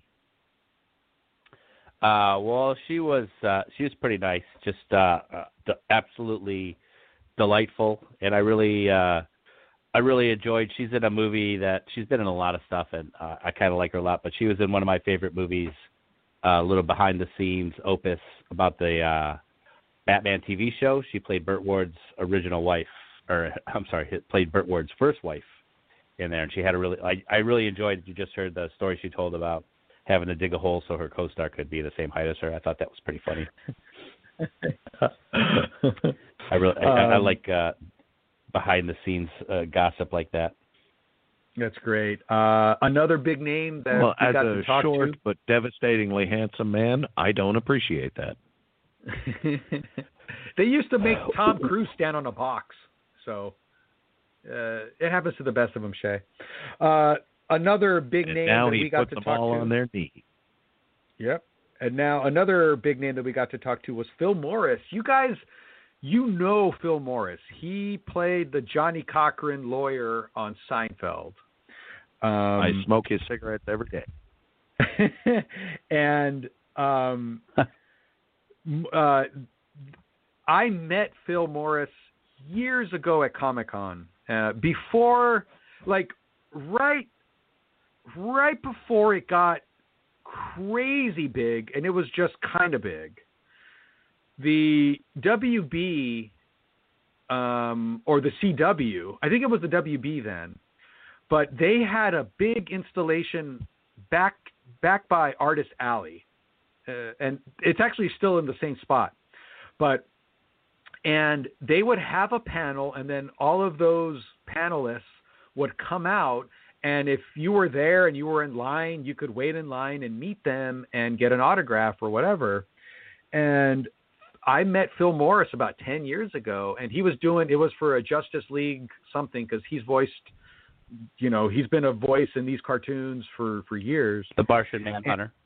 Yeah, he does the Martian. Yeah, he does not voice the Martian Manhunter in this one. He does James Olsen in this particular one. Not Jimmy, right, but James. Again, this is alternate world. I got to meet him, and we were just kind of waiting in line. Everybody was, there wasn't a lot of pressure. Wasn't a lot of people. Everything was really cool. Everyone was kind of strolling. And when we got to him, he overheard me explain to somebody where I knew him from. And I said the line, did you put the bomb on? Because that's one of the lines from Seinfeld, from a Seinfeld episode when he's talking to Kramer. It's a long story, and he's signing an autograph for somebody else, and he looks at me and he's like, "Did you put the bomb on? I told you to put the bomb on." And he just was totally into it. Good delivery. Yeah, it was hilarious. God, the whole line was laughing and having fun, and he was talking about playing that character. All of this within 30 seconds. It was one of the most special, amazing Comic-Con experiences of my life, and it took him 30 seconds. Oh, man, recreate that, have Spike Jonze direct it. That's a commercial for Comic-Con right there. We could bump up attendance. Yeah, I agree with that. Yeah, touching. It was awesome. But, yeah, so you got to talk to Phil Morris, and you have any thoughts on that, Jimmy? It was cool. It was pretty awesome. Did you write a thank you note, Jimmy? Like most of those people there, his distinguished, much like my Johnson, his career is long and distinguised, much like my Johnson. And I step over it as much as I step over that line. He's been around forever. He was on Smallville as the Martian Manhunter. He's kind of known for that, and. But he plays James Olsen is a very different take on Jimmy Olsen, since Superman's not around to be his best pal. He's got to chum up with somebody else. Spoilers. Mm-hmm. But yeah, it was great. You want to guess who? But yeah, it's like you said, there's not a whole lot of money in this, at least not yet. And just meeting these people is really cool, and having a chance to talk to them about something that I enjoy these movies, right? I think that's really cool. Specifically, Lisa mattresses. What's that? Come in a box the size of a mini fridge. Who? Send us that money, Lisa mattresses. Go on. They are not a sponsor of us. We do not endorse them in any way whatsoever. Thank you. Not yet. Not yet. We're open, Lisa. But Mark, that's not the way to get them. Another Phil that we talked to was Phil LaMarr. Phil LaMarr, who my buddy Phil. Past and future guest. We did because Phil LaMarr, he was on Mad TV, and for those of you that are a little bit younger than us, you guys may not know this. Very first generation of Mad TV too. Right. Some of Saturday you old Night enough to remember the show might still not know him. Saturday Night Live has been swatting away competitors for years. It was in living color, like in the early 90s, and then in the late 90s, it which was gave Mad us Jim TV. Carrey. With the way in living color, gave TV us... was a contender briefly. Mm-hmm. It's like everybody who didn't didn't nail the audition at SNL. Every few years, there'd be enough that some other network would say, "All right, we'll take you." And Mad TV came out. Oh my goodness! Hugely popular in the I'd say the first half of the 1990s. Wait, Jimmy seems a little upset. Are you upset, Jimmy? Upset? Yeah, you were I'm saying, a little, oh my goodness. No. Yeah, what's your beef, bud? I was kind of responding to how he was suggesting that Mad TV was a second tier and SNL. Well, look, they famously turned down Jim Carrey. Saturday Night Live turned down Jim Carrey. So Saturday Night Live doesn't always get it right. I mean, come on. Lorne Michaels has had to issue numerous apologies on Mark Maron and several other podcasts over the years trying to explain, hey, just because I think they're funny doesn't mean they get the spot. It's just, do we need them that year? Yeah. So, no offense to SNL, but yes, there's so much comedy out there that another sketch show tends to be invented every 20 minutes anyway. Yeah, and Mad TV was a big one. Phil LaMarr was one of the first cast members of that. But as it turns out, he has an amazing career as a voice actor. He's done Samurai Jack, for Christ's sake, which is one of the best, biggest. Samurai Jack. Yeah, he is Samurai Jack. It's maybe the best animated works as far as the series goes ever. It's amazing. I love that show so much. Gendy Tartakovsky, another past and future guest of this program. And so we did a whole show. We did a one-on-one phoner interview with Phil LaMarr a few years back. Again, go to mattypradio.com or go to our blogtalkradio.com channel. You guys can hear that. But we did, as part of that One Guy series where we anywhere podcasts are offered. It's on Stitcher, it's on iHeartRadio, we're everywhere. But we did a whole show of Phil LaMarr as part of our sub-series called That One Guy Voice Actor, or, I forgot what we subtitled it. I think I have enough subtitles on this one. But we did a whole show on Phil LaMarr.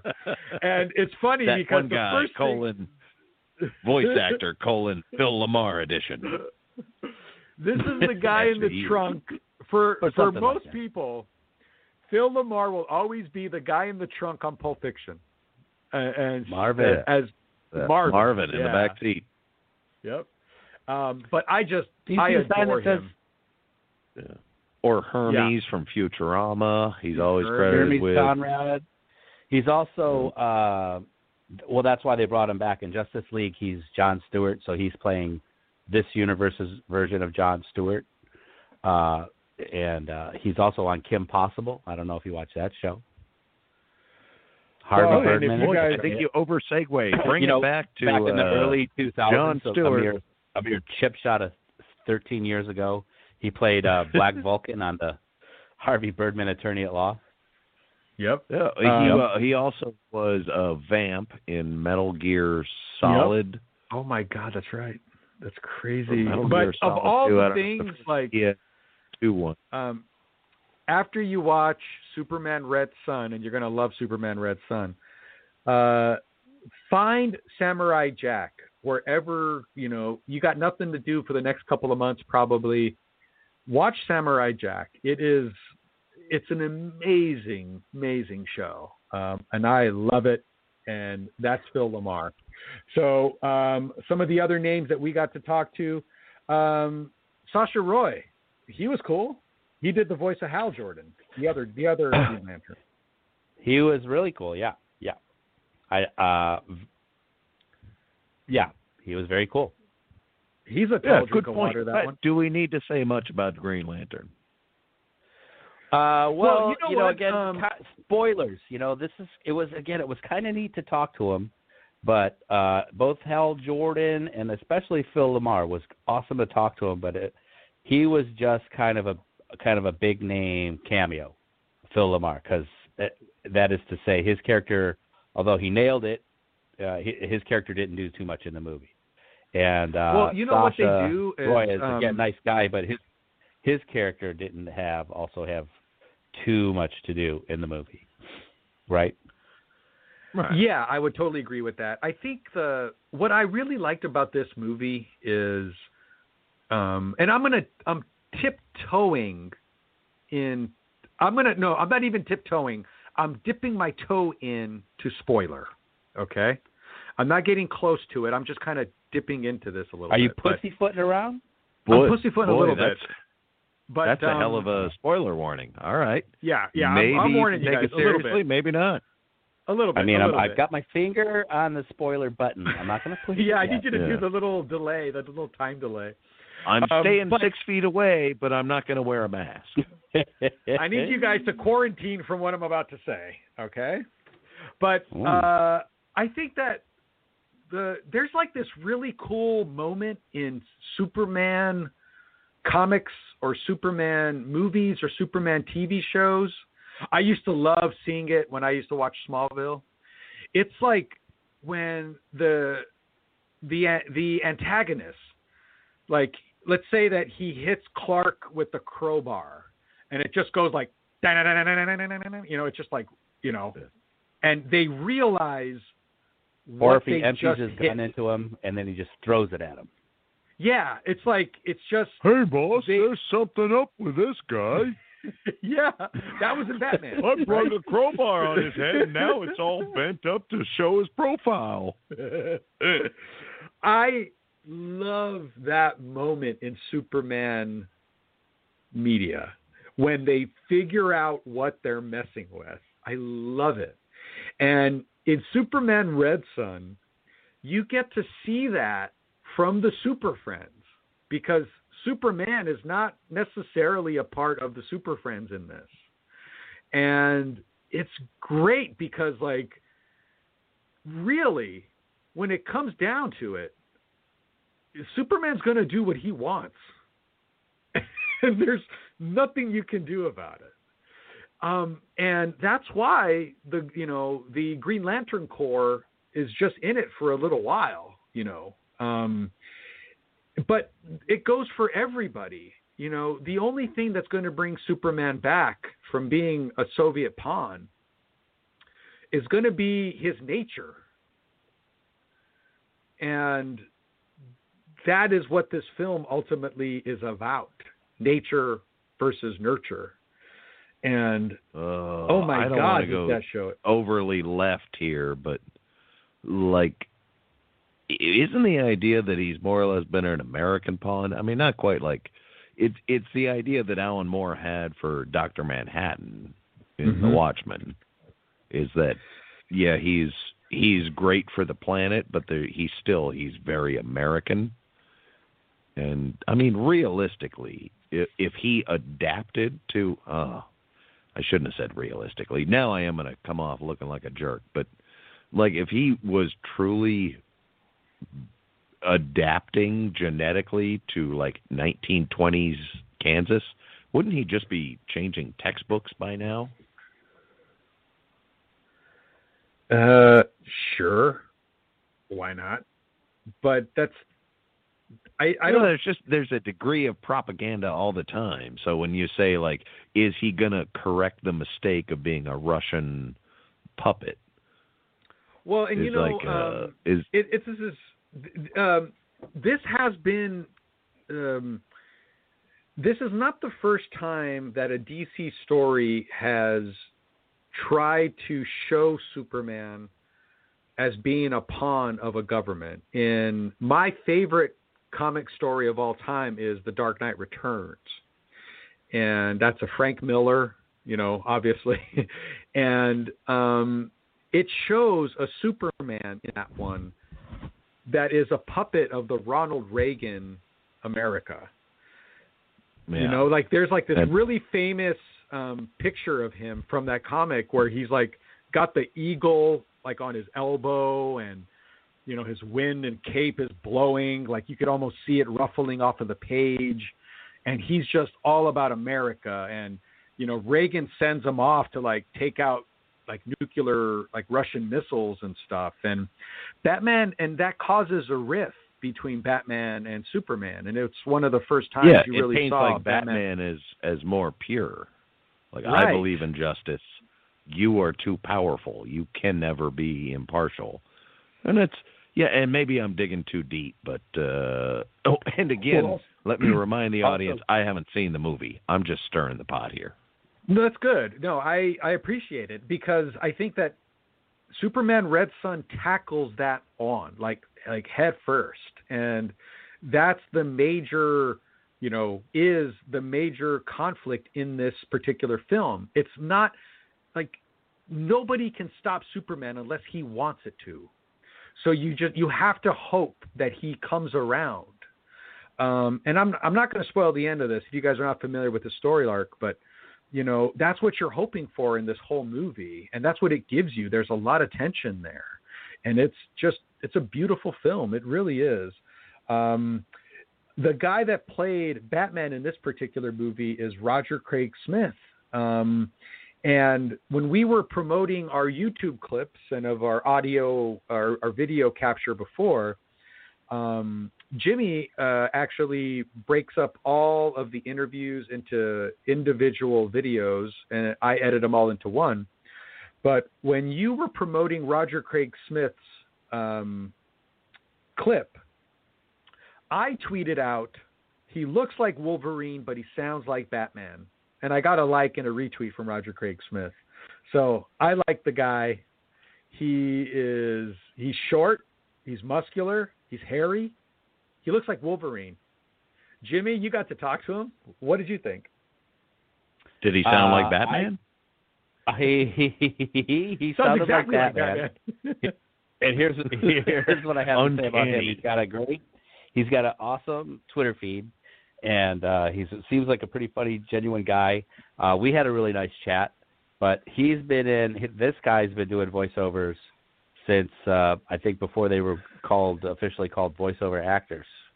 Doratu, Dual Princess, E-Pain, Tekken 6. He does. He's also the Batman for Arkham Knight. That's a big one. Pretty big. As you heard in the interview. So that was a pretty bonerific get for me to talk to another Batman that I've had haunting my nights. That voice. He's also in he's Batman in Batman Unlimited, and he's maybe a little game you've heard of called oh you bugger, what's it called? Assassin's Creed. Uh-huh. Oh, yeah, they did a couple of those, right? Yeah. So this guy's been around. And I would also like to say that this version of Batman, is particularly FU. I think he's really awesome. He's really badass. And the spoiler alerts, if you haven't seen the movie, the way that he attempts to take out Superman, I think is a really great Batman move. Yeah, it's pretty cool. And without saying too much, I don't want to ruin it for anybody that hasn't seen it yet. But There was an audible gasp in the theater when that happened. Well, I'm just going to go ahead and guess, and no spoiler because I don't know if it's a fact, but I'd bet my whole paycheck that it's, he uses his anti-Batman spray. Anti-Superman spray. God damn it. Oh, you're right there. Heat it up. Oh, man. That's all the time we got. It would be a terrible day if Batman accidentally grabbed his anti-Batman spray, threw it in his utility belt. Again, wasn't really paying attention. Exist. I'm sure those stories exist, but they're pretty short stories. Like they're only 1 or 2 page stories, so you don't see those a lot in the comics. Well, and just to show how difficult it is to try to take Superman down, it takes Lex Luthor to build something to try to take him down, and his answer to trying to defeat Superman is a character called Superior Man. And Superior Man is voiced by Travis Willingham. Jimmy got to talk to him. You guys got to hear that clip earlier. Travis Willingham. Now, Jimmy did this really cool thing, which I've never thought of doing. Superlative man naked. I never thought of doing this, but he asked all of our guests what their favorite Saturday morning cereal was, and you heard some great answers. You heard Lucky Charms, Captain Crunch. You also someone even said Bran Flakes. Someone said Fruity Pebbles, I think, which was my favorite. But there was some great cereal discussions that went on Twitter for a week. It was really cool to see. So Jimmy, props for bringing that on, and we're going to keep that tradition going. But Travis Willingham answered that question by giving you 2 cartoons, Saturday morning cartoons. And, I went back and I did an instant replay of it. And you did say, what is your favorite Saturday morning cereal? But he heard Saturday morning cartoon. And I was just tickled by his answer because he didn't get it wrong. He got it more right than anybody else, because to me, Saturday morning cereal and Saturday morning cartoons are the same thing to me. These things go together. There should be like a neural connection for anyone our age between eating a bowl of cereal on Saturday morning, watching a cartoon, and your own couch. So unless with your parents asleep. Yep. So it's just basically, the only amount of self-awareness you need during those times, which were embarrassingly focal to my own development. Turns out you only needed a bowl of cereal, a TV, and a couch. And those are the 3 neural connections that have echoed throughout my life. And I've dropped out of college 3 times. Yeah. But I made it the first one in my family to drop out of college 3 times. Yeah. I'm glad you're proud of that. That's great. And Travis... I'm glad you stopped at 3. Yeah. Travis Willingham it's got it right. Yet. Yeah. I just think he got it right. I love that he answered it that way. And for those of you guys listening right now, go back and hear his answers. One of them is not a Saturday morning cartoon, but the other one is a really deep cut. So go back and listen to that. We could use the likes. But Travis Willingham, he plays Superior Man, which is Lex Luthor trying to create a Superman on his own. And let me tell you, it's like Stewie trying to clone himself. That's what that is. The next guest that I would like to talk to, or that I'd like us to kind of cover, is Sam Liu, because Sam Liu directs a lot of our favorite DC animated movies. I think he's fantastic at it. He's got a great Twitter feed. He engages with everybody. He's just a great dude. He really likes the San Antonio Spurs. You guys are going to see him wearing Spurs hats and stuff all the time. He's a very popular general in the Tucker Army. Yes, absolutely. I can extend the metaphor. Yep. I think you're right. And so, Jimmy, this is not your first time talking to Sam, but what was it like? I have talked to. This is my first time. Maybe I should mention doing one-on-ones with anybody. I've talked to a couple of these cats before. Round you mentioned Sam at round tables and whatnot, but never one-on-one, especially not on film. So it was really cool for me, right, to just finally get a one-on-one with this guy. And he, as you heard, talked a little bit about what it's like to try to condense all that story, right? Like I said, I think it's 3 or 4 issues of up for the source material of Superman Red Sun. But what I've been saying since I've seen it is him and Sam and Bruce Timm have done a great job of distilling all the essence of that story and getting it into that hour time frame, or what is it, maybe hour 20 minutes? I don't know off the top of my head the exact runtime. So that's not easy to do to distill that much story into that little script. And although there's parts missing from it, they really get the essence of the story and everybody's character and everything that happens in the story in the original story, I would say, happens in this movie, just a slightly different context, a little whittled down, or like I said, distilled down, but it's still all there. All the major beats are there. And Sam is always a nice guy, very generous with his time. And he had, like you mentioned, I think it was his answer that everybody was responding to about the cereal on Twitter. I think he said Captain Crunch. Yep. And that got him and him and Roger. He said he could take or leave the berries. Yep. Right. He'd take or leave I don't know.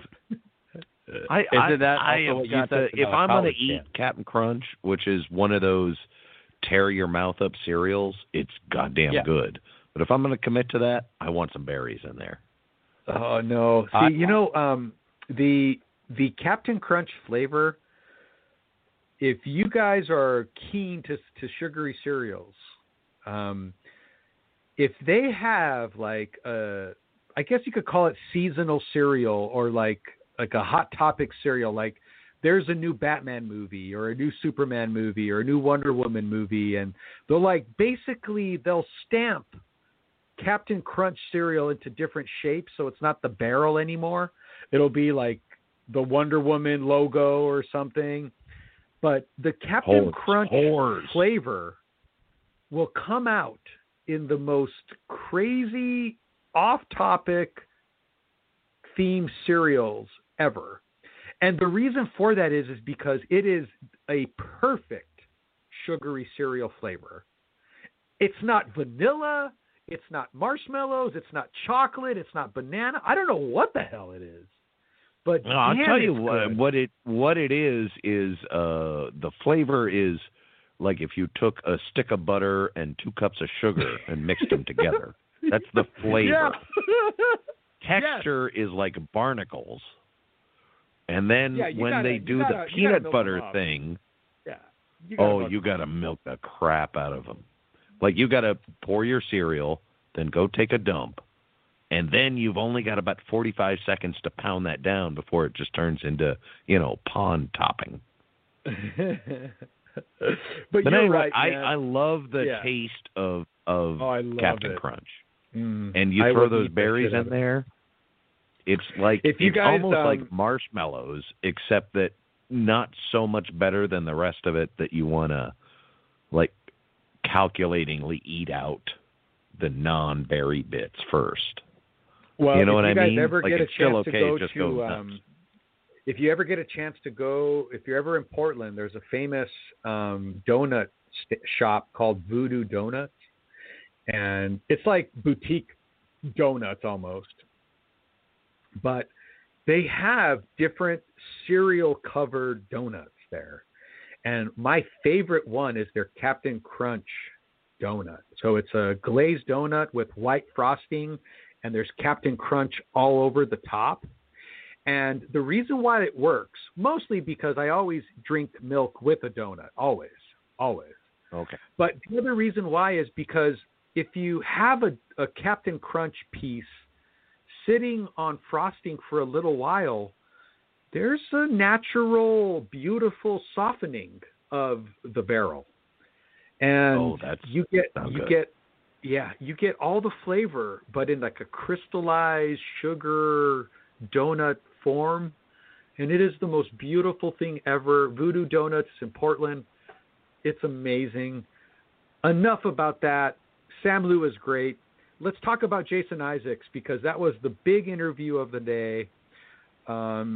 This guy, I will always remember him as the bad guy from The Patriot, which was a Mel Gibson movie. Back when Mel Gibson was winning Oscars, making $20 million a movie, before all the drunk tirades.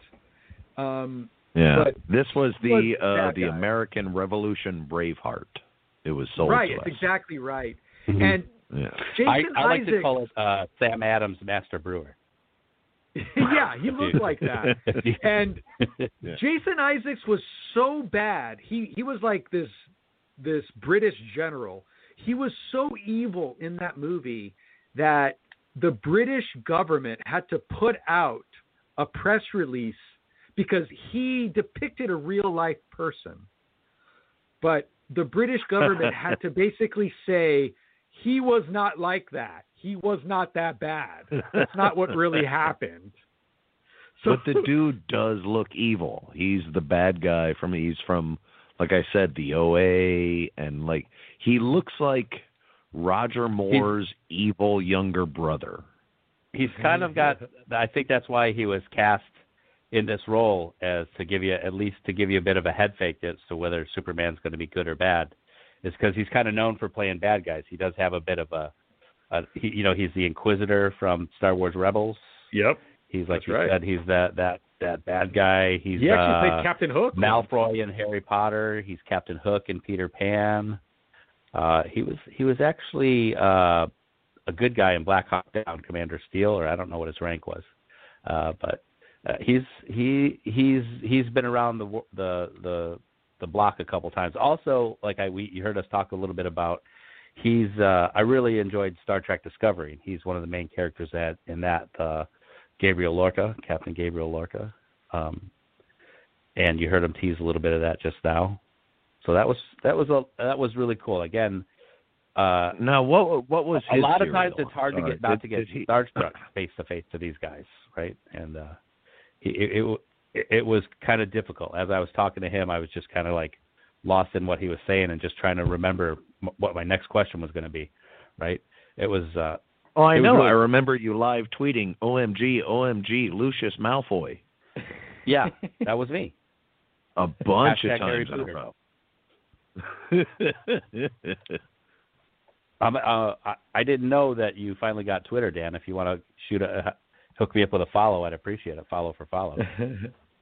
Well, you're going to have to earn it first. But go on with your Lucius story. Well, taking all of his like cinematic history and these characters that he's played, and he's the nicest guy in the world, and he's the only guy that cursed during our whole session, which I really appreciated because I have a potty mouth myself. But like this guy brings that kind of history into playing Superman. So when you hear his voice, you just kind of naturally put bad guy to it. You know, it's like if Alan Rickman voiced Superman, you would think that Hans Gruber is dangerous, right? Like it would come at you. You would be off. You would be on a beach tilt. in Metropolis collecting 20%. Yeah, and so when you catch Sergeant him as Superman, Clark Kent, Theo, you got to say Theo. So when you get Jason Isaacs in there to play Superman, he brings with him that persona, and it comes out in the character. So you don't really know how to take Superman. Is he a bad guy? You know, or is he the Superman that we know he is? And it's it's a wonderful part because we, as an audience, build in the threat to, because of the casting. It's just a really cool phenomenon that I experienced anyway. I don't know. Jimmy, what do you think? I agree. They don't call him the best color man in the business for nothing. Fabulous drop in, Monty. Yeah, that was a touchdown. Yeah. No, I was trying to look up what his first role that on IMDb. But it's nothing that I ever heard of. I guess it's all British and BBC stuff. The first thing that I recognize is the Highlander TV series he was in. Ooh, man, him and what's his name, Adrian Paul, standing next to each other. Shit, I might get there. I mean, that's and then brooding. I like how you said might. I might. I'm gonna have to see it. I'm Googling it now. But honestly, talk about two guys who could have played James Bond on one bad Canadian TV show in the 90s. Yeah. Man. Yeah, man. I just thought it was just a great night, It was a great night. This is a really good movie. The cast is phenomenal. I mean, you guys heard. Now, we were supposed to hear from Diedrich Bader as well, but he actually got there late. If you guys go to our YouTube channels, you guys can hear the panel, and he's a part of the panel. He played Lex Luthor, and it's sinister and, conniving, but he's on the good side in this particular movie. He's on America's side. He's even married to Lois, which is crazy. That's interesting because he's classically a Batman voice as well, right? Diedrich Bader, he is the voice of Batman from the Brave and the Bold, and he's also Batman in the new Harley Quinn series. Mm-hmm. He was also in Office Space, as I'm sure you know. And, he was great in Office Space. Well, he was in the Drew Carey show. As we King of the reference. Yeah. So, but I just think that this cast is. And he was he's a great example, if I may, Mark. Diedrich Bader was a great example in this movie. What I liked about this movie, more like we mentioned, we do see a lot of these. We're fortunate enough to get a chance to see these movies like at premieres and talk to the stars sometimes. And then I'll go see the movie, and especially right after talking to these people sometimes, without mentioning any names, they're not always cast great. Like sometimes the voices don't really hit or match the animation or match the character design, or maybe it's the voices are falling a little flat. Like one or two characters might stick out as not really hitting, if that makes sense. But this movie, Superman Red Son, everybody hits. There's not a bad performance. There's not a bad matchup. There's not a bad casting. I know Wes Gleason was the voice director. I'm pretty probably cast everybody as well. And Diedrich Bader just plays Lex Luthor so kind of with a hint of evil under his voice. At least for me, that was my takeaway.